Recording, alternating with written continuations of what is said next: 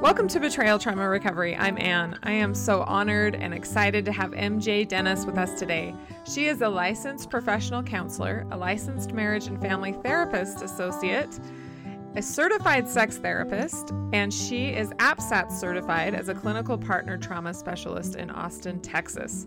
She works in private practice at Crossroads Counseling Associates, where she counsels individuals and couples who have experienced or been affected by sex addiction. Today we're going to talk about safe sex after sexual betrayal. When we say safe sex, we mean emotional safety, physical safety, sexual safety, all of the above. And MJ, in thinking about this topic, where do we even start? You know, we're very much on the buddy system. When we choose our spouse, it's really a matter of, hey, I'll get your back, you get mine, I'll keep you safe. And you keep me safe, and we'll look out for each other. So when we're in relationship with someone and our person has secretive behaviors, whether with another person or with pornography, this betrayal registers as a safety risk. Our amygdala, that part of our brain that helps us detect danger or threat, our amygdala registers betrayal as danger. Our brain actually registers betrayal as a matter of life and death. It sure feels like that. Yes. And working with partners, I often hear stories of how they discovered their spouse's sex addiction or their betrayal behaviors. And ladies will tell me when they found out about the betrayal, it took them to their knees. Some girls throw up.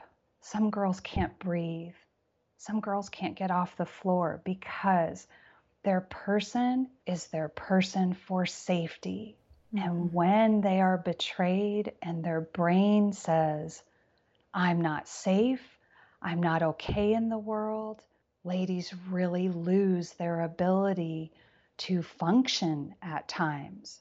Many partners report to me they get sick, they lose weight, they can't go to work. This discovery registers as a crisis, as danger, as a matter of life and death. I felt that right after my husband's arrest when I realized things were as bad as they were, because before I did not understand my true situation with his addiction and then related behaviors. I lost probably about 15 pounds in 3 weeks and couldn't eat, couldn't sleep. It was really bad, especially realizing that my person who I was relying on, he was never safe, but I didn't know that until that moment, if that makes any sense. Yes. So if our spouse betrays us and if that registers as a safety risk, how can wives of addicts ever feel safe with an unfaithful spouse again? People really experience dissonance when their spouse betrays them. Going back to us being in a relationship that registers to us as safety, I'm your person, I've got your back, I'm with you, you're with me, you've got my back. We turn to our spouse as a source of safety. But when there's betrayal, now that person who's supposed to be safe for us, now they are actually the source of pain. So many times in the aftermath of betrayal, ladies will tell me they experience what I call a come here, go away syndrome. Come here, my husband. Come here for safety. Oh, wait, you just betrayed me. You've lied. You've cheated. Go away for safety. Wait, where are you going? Come back for safety. No, go away for safety. And they do come here, go away. This can happen emotionally. We can want to go to our husband for safety so he can understand us and hold us emotionally. We also can go toward our husband for sexual safety, for physical safety. We are so vulnerable when we are going to be sexual with someone. When we take off our clothes, when we are naked with someone, that leaves us tremendously vulnerable. And that for women, especially, the sexual act is one of our most vulnerable times ever. We're allowing someone to be that close to us. It doesn't get more vulnerable than that. Mm-hmm. So women often must feel safe with their sexual partner to be sexual. Mm-hmm. After the ravages of betrayal trauma, and from being in a relationship with a sex addict, someone with chronic betrayal behaviors, partners often need to feel safe in order to show up sexually. For partners who choose to stay with their sexually addicted spouse, this means they're choosing to stay with the source of pain and the source of their safety risk.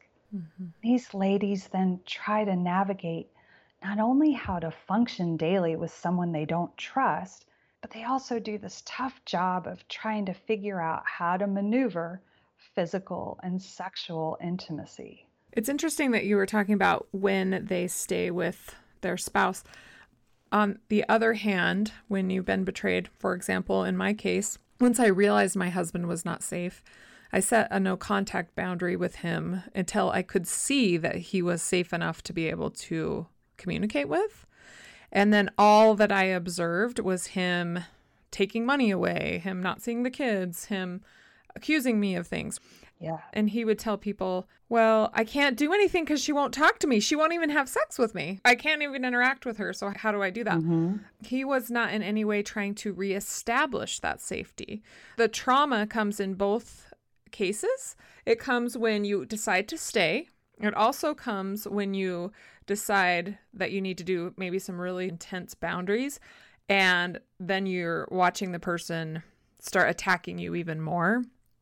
In both of these cases, determining how safe the person is the first step, which is why I love APSATS, that the first phase is that safety and stabilization phase, so that you can make sure that you're determining your level of safety before moving forward, even just in having a conversation with someone, let alone maybe having sex with them down the line. Am I making sense? Yes, I agree with you. Establishing safety and what we call stabilization has to be the first step. We cannot allow ourselves to be that vulnerable with somebody unless we know we are safe with them.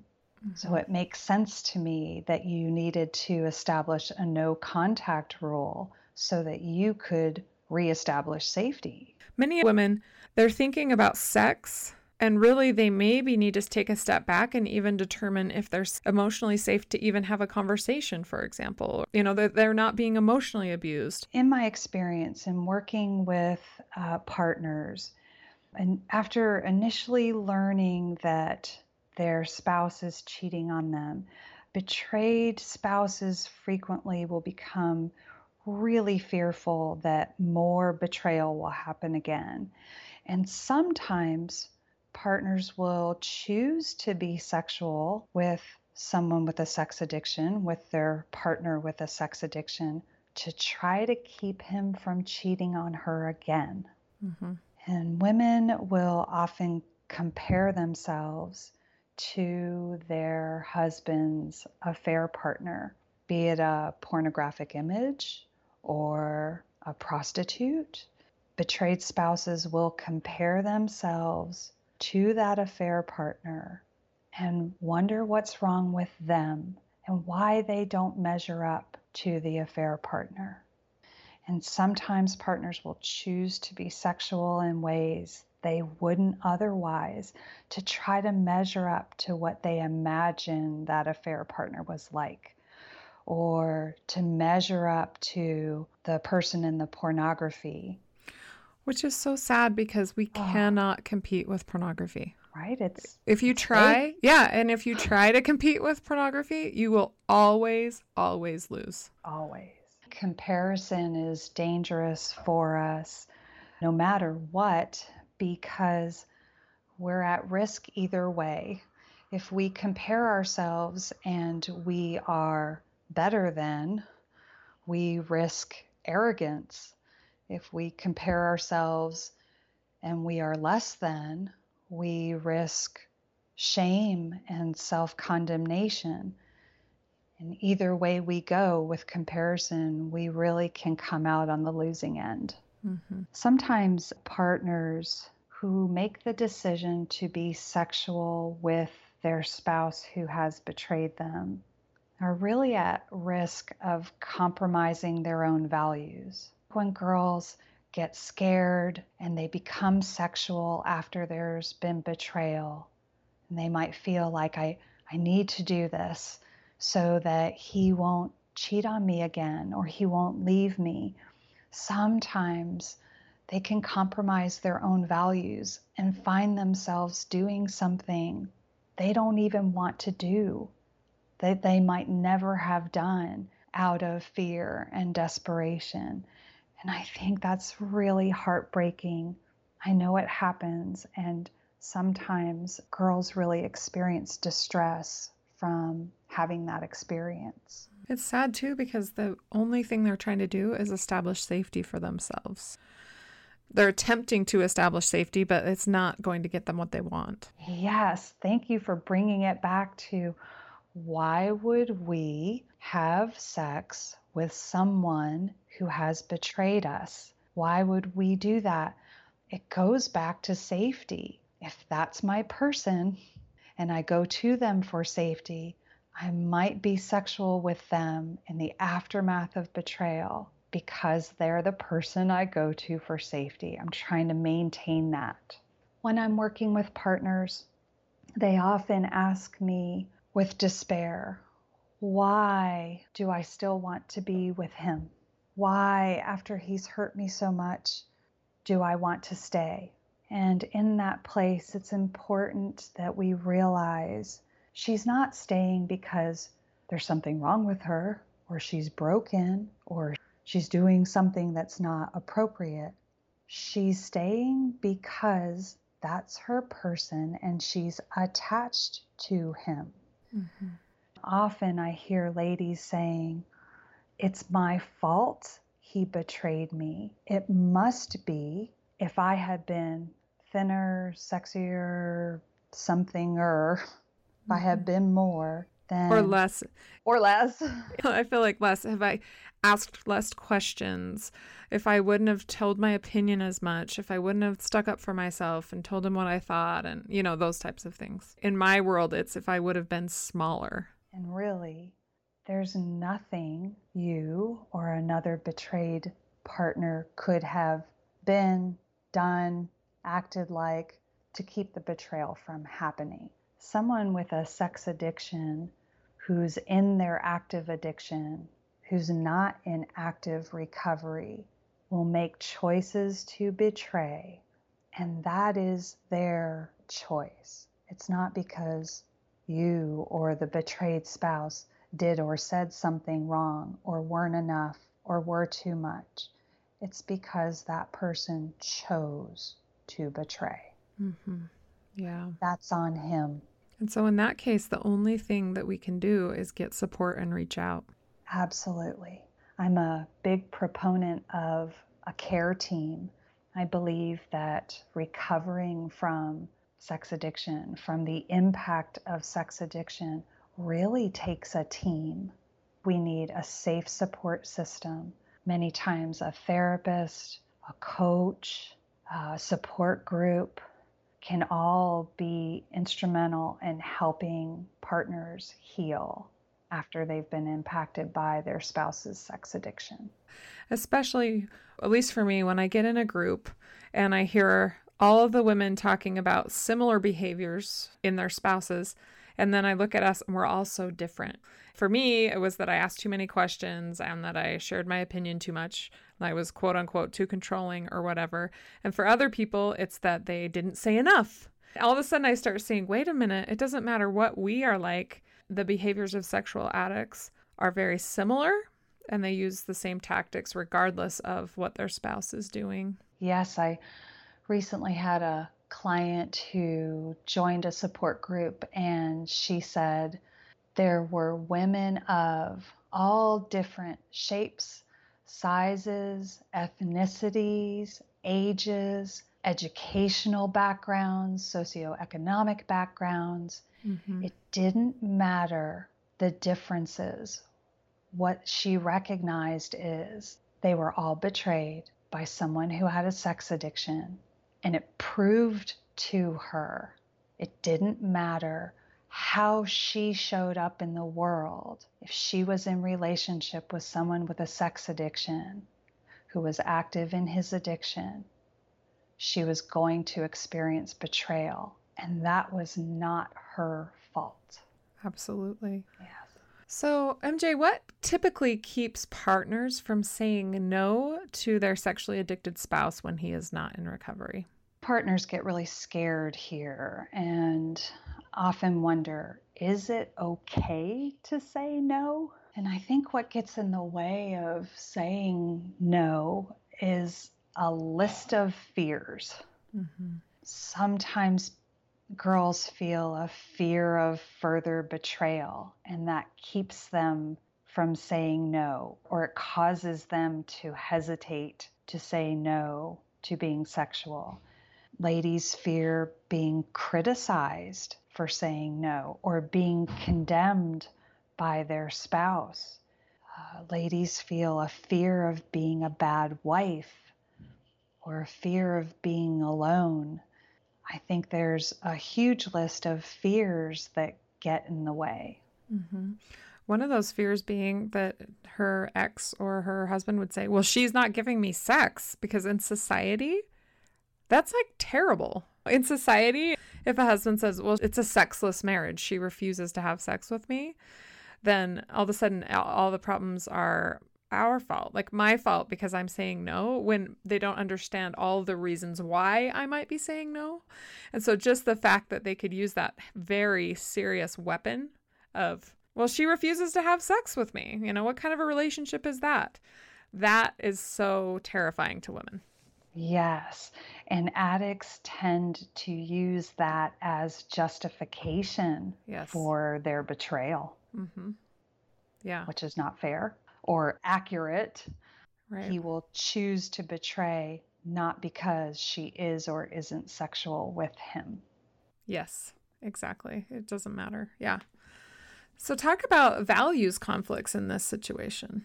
In thinking about why partners feel scared to say no, sometimes they experience values conflicts.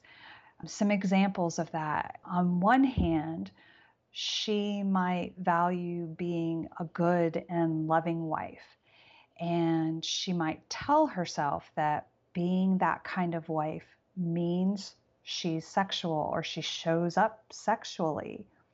A conflicting value that might happen at the very same time is she might value safety and wanting to pull away from him to be safe.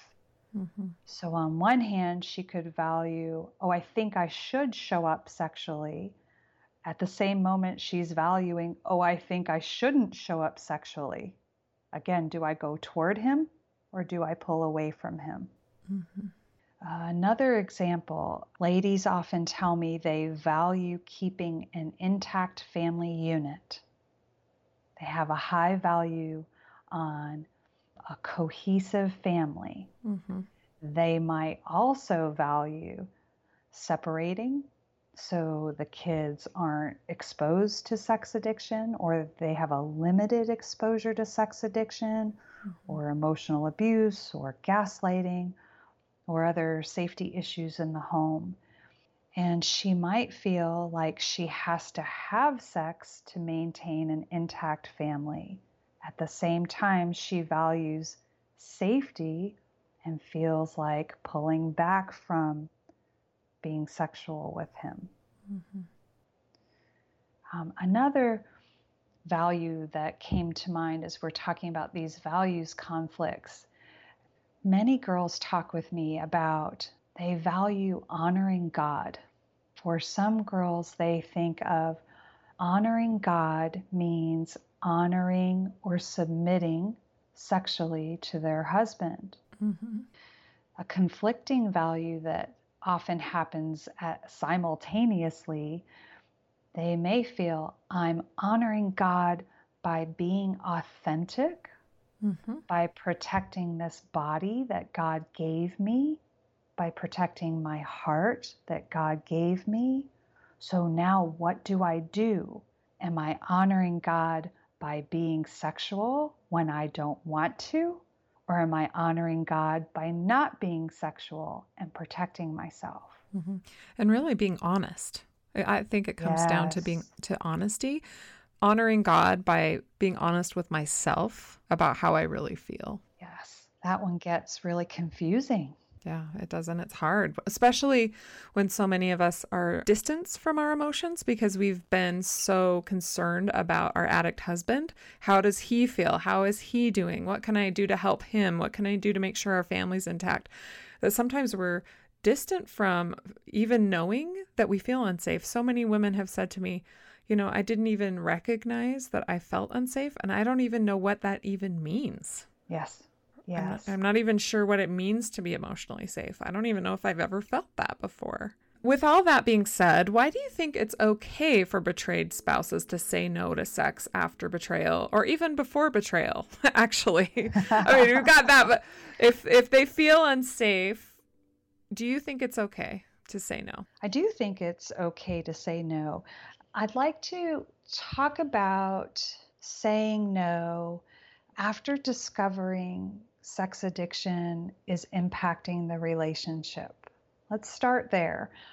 We can view sex addiction as an intimacy disorder, Mm-hmm. right? Intimacy disorder, intimacy,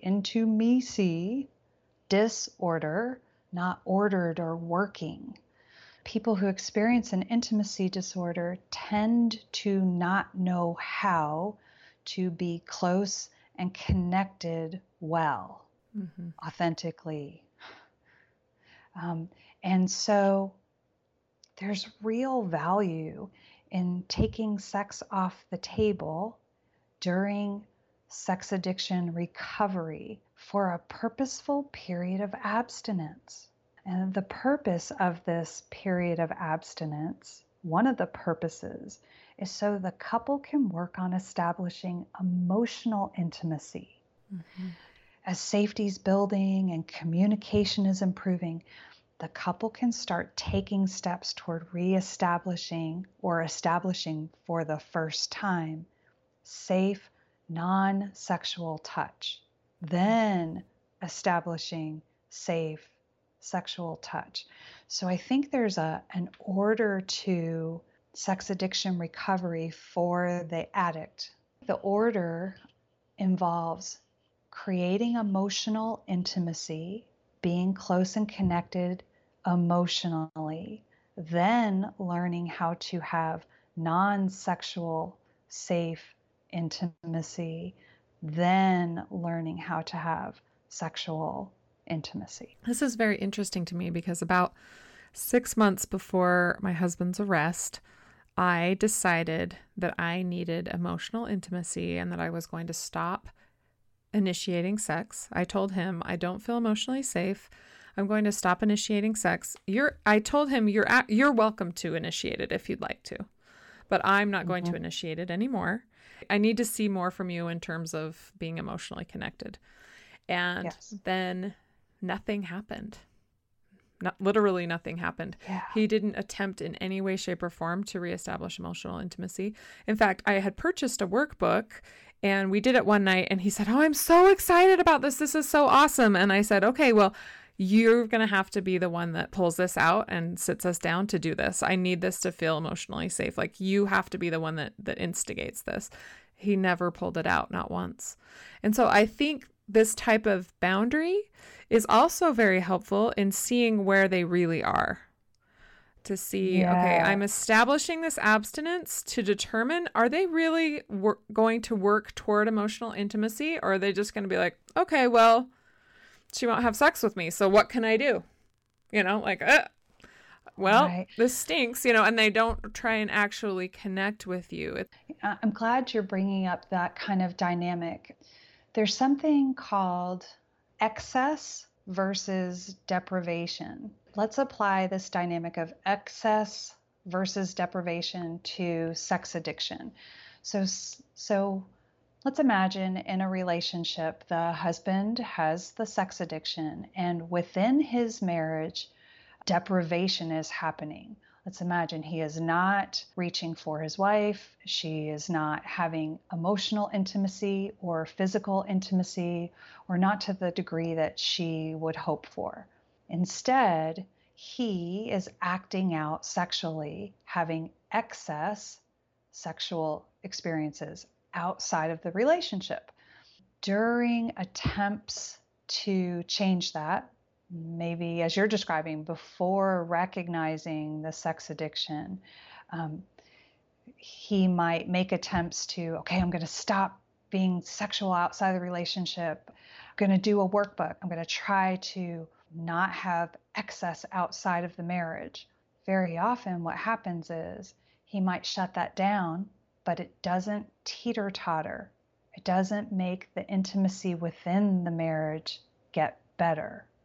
And I see with the couples I'm working with, when in that first stage of creating safety and stability and making sure that recovery period, there is not sexual betrayal happening outside of the marriage. Again, the hope for the couple is if we shut down the excess outside of the marriage, will it teeter-totter and we'll now have intimacy inside the marriage? Except that's not what typically happens. Instead, the typical experience is now we have deprivation across the board.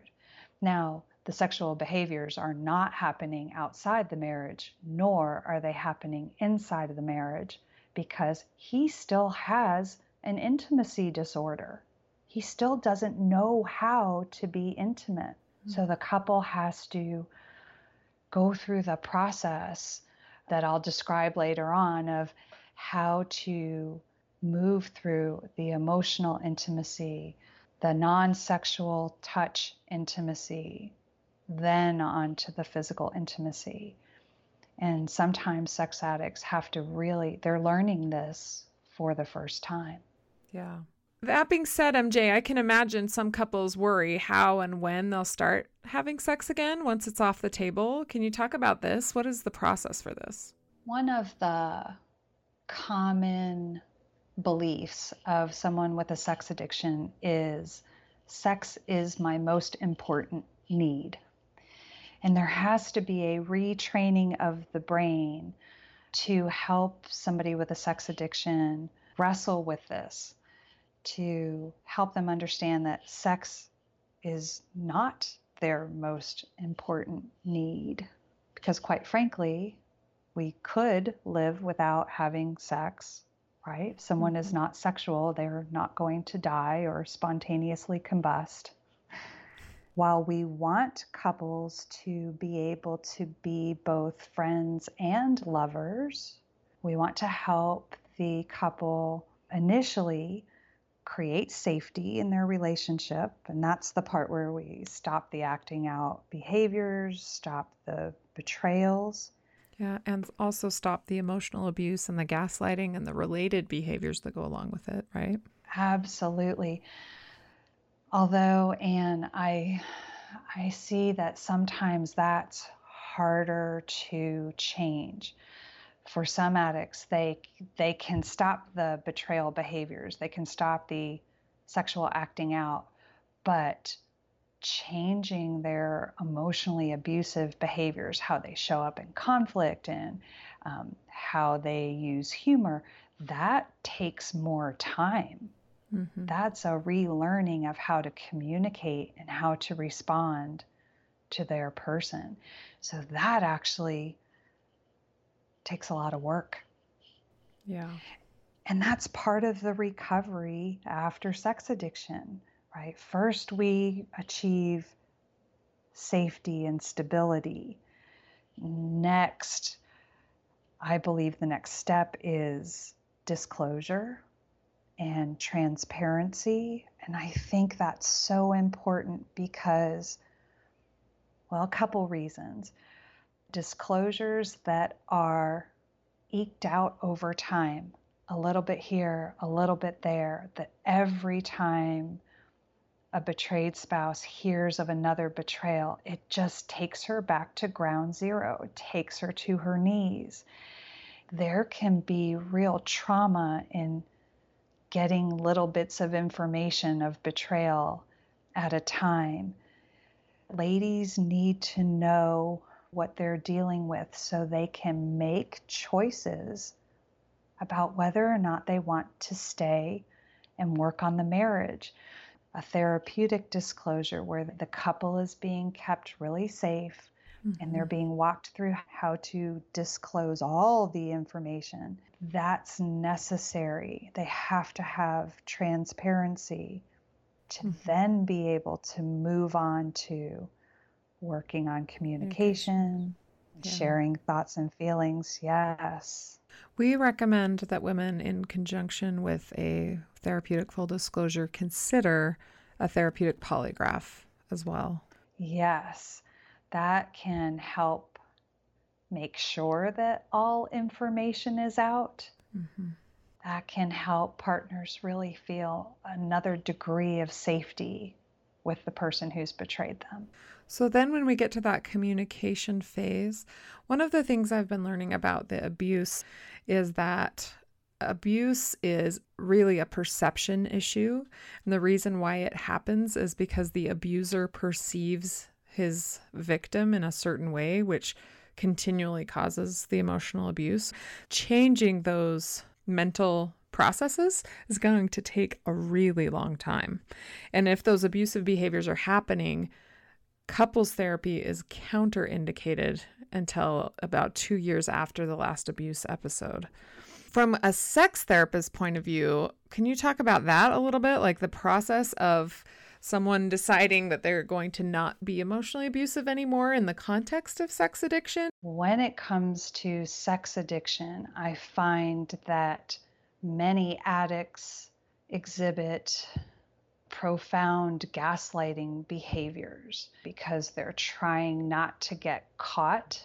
They're trying to get their spouse to back up, to not find out about their secret. They will be manipulative, bullying, mean, and say critical and contemptuous things to get the wife to back up.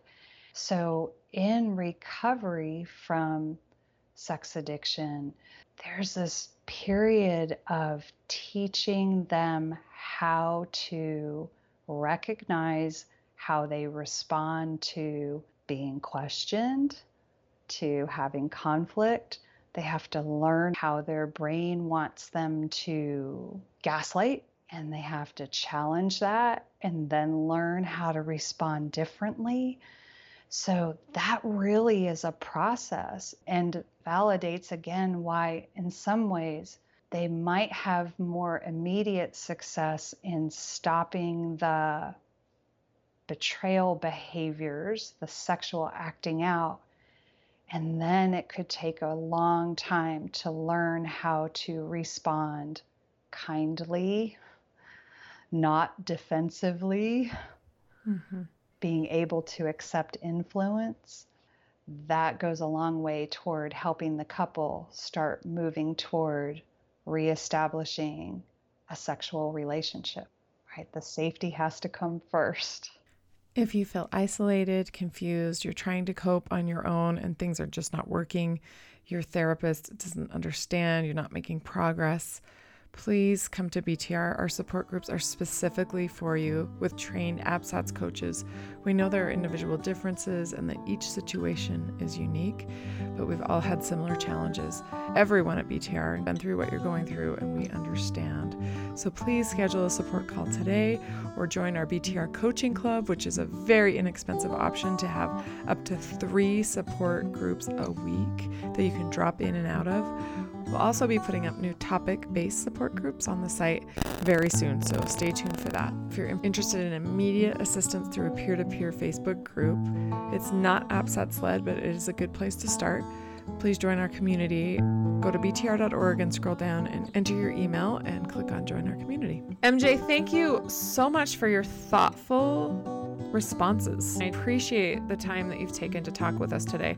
We're going to have MJ on again next week talking about healthy sexuality after betrayal. If this podcast was helpful to you, please rate it on iTunes. Every rating helps women who are isolated and need help find us.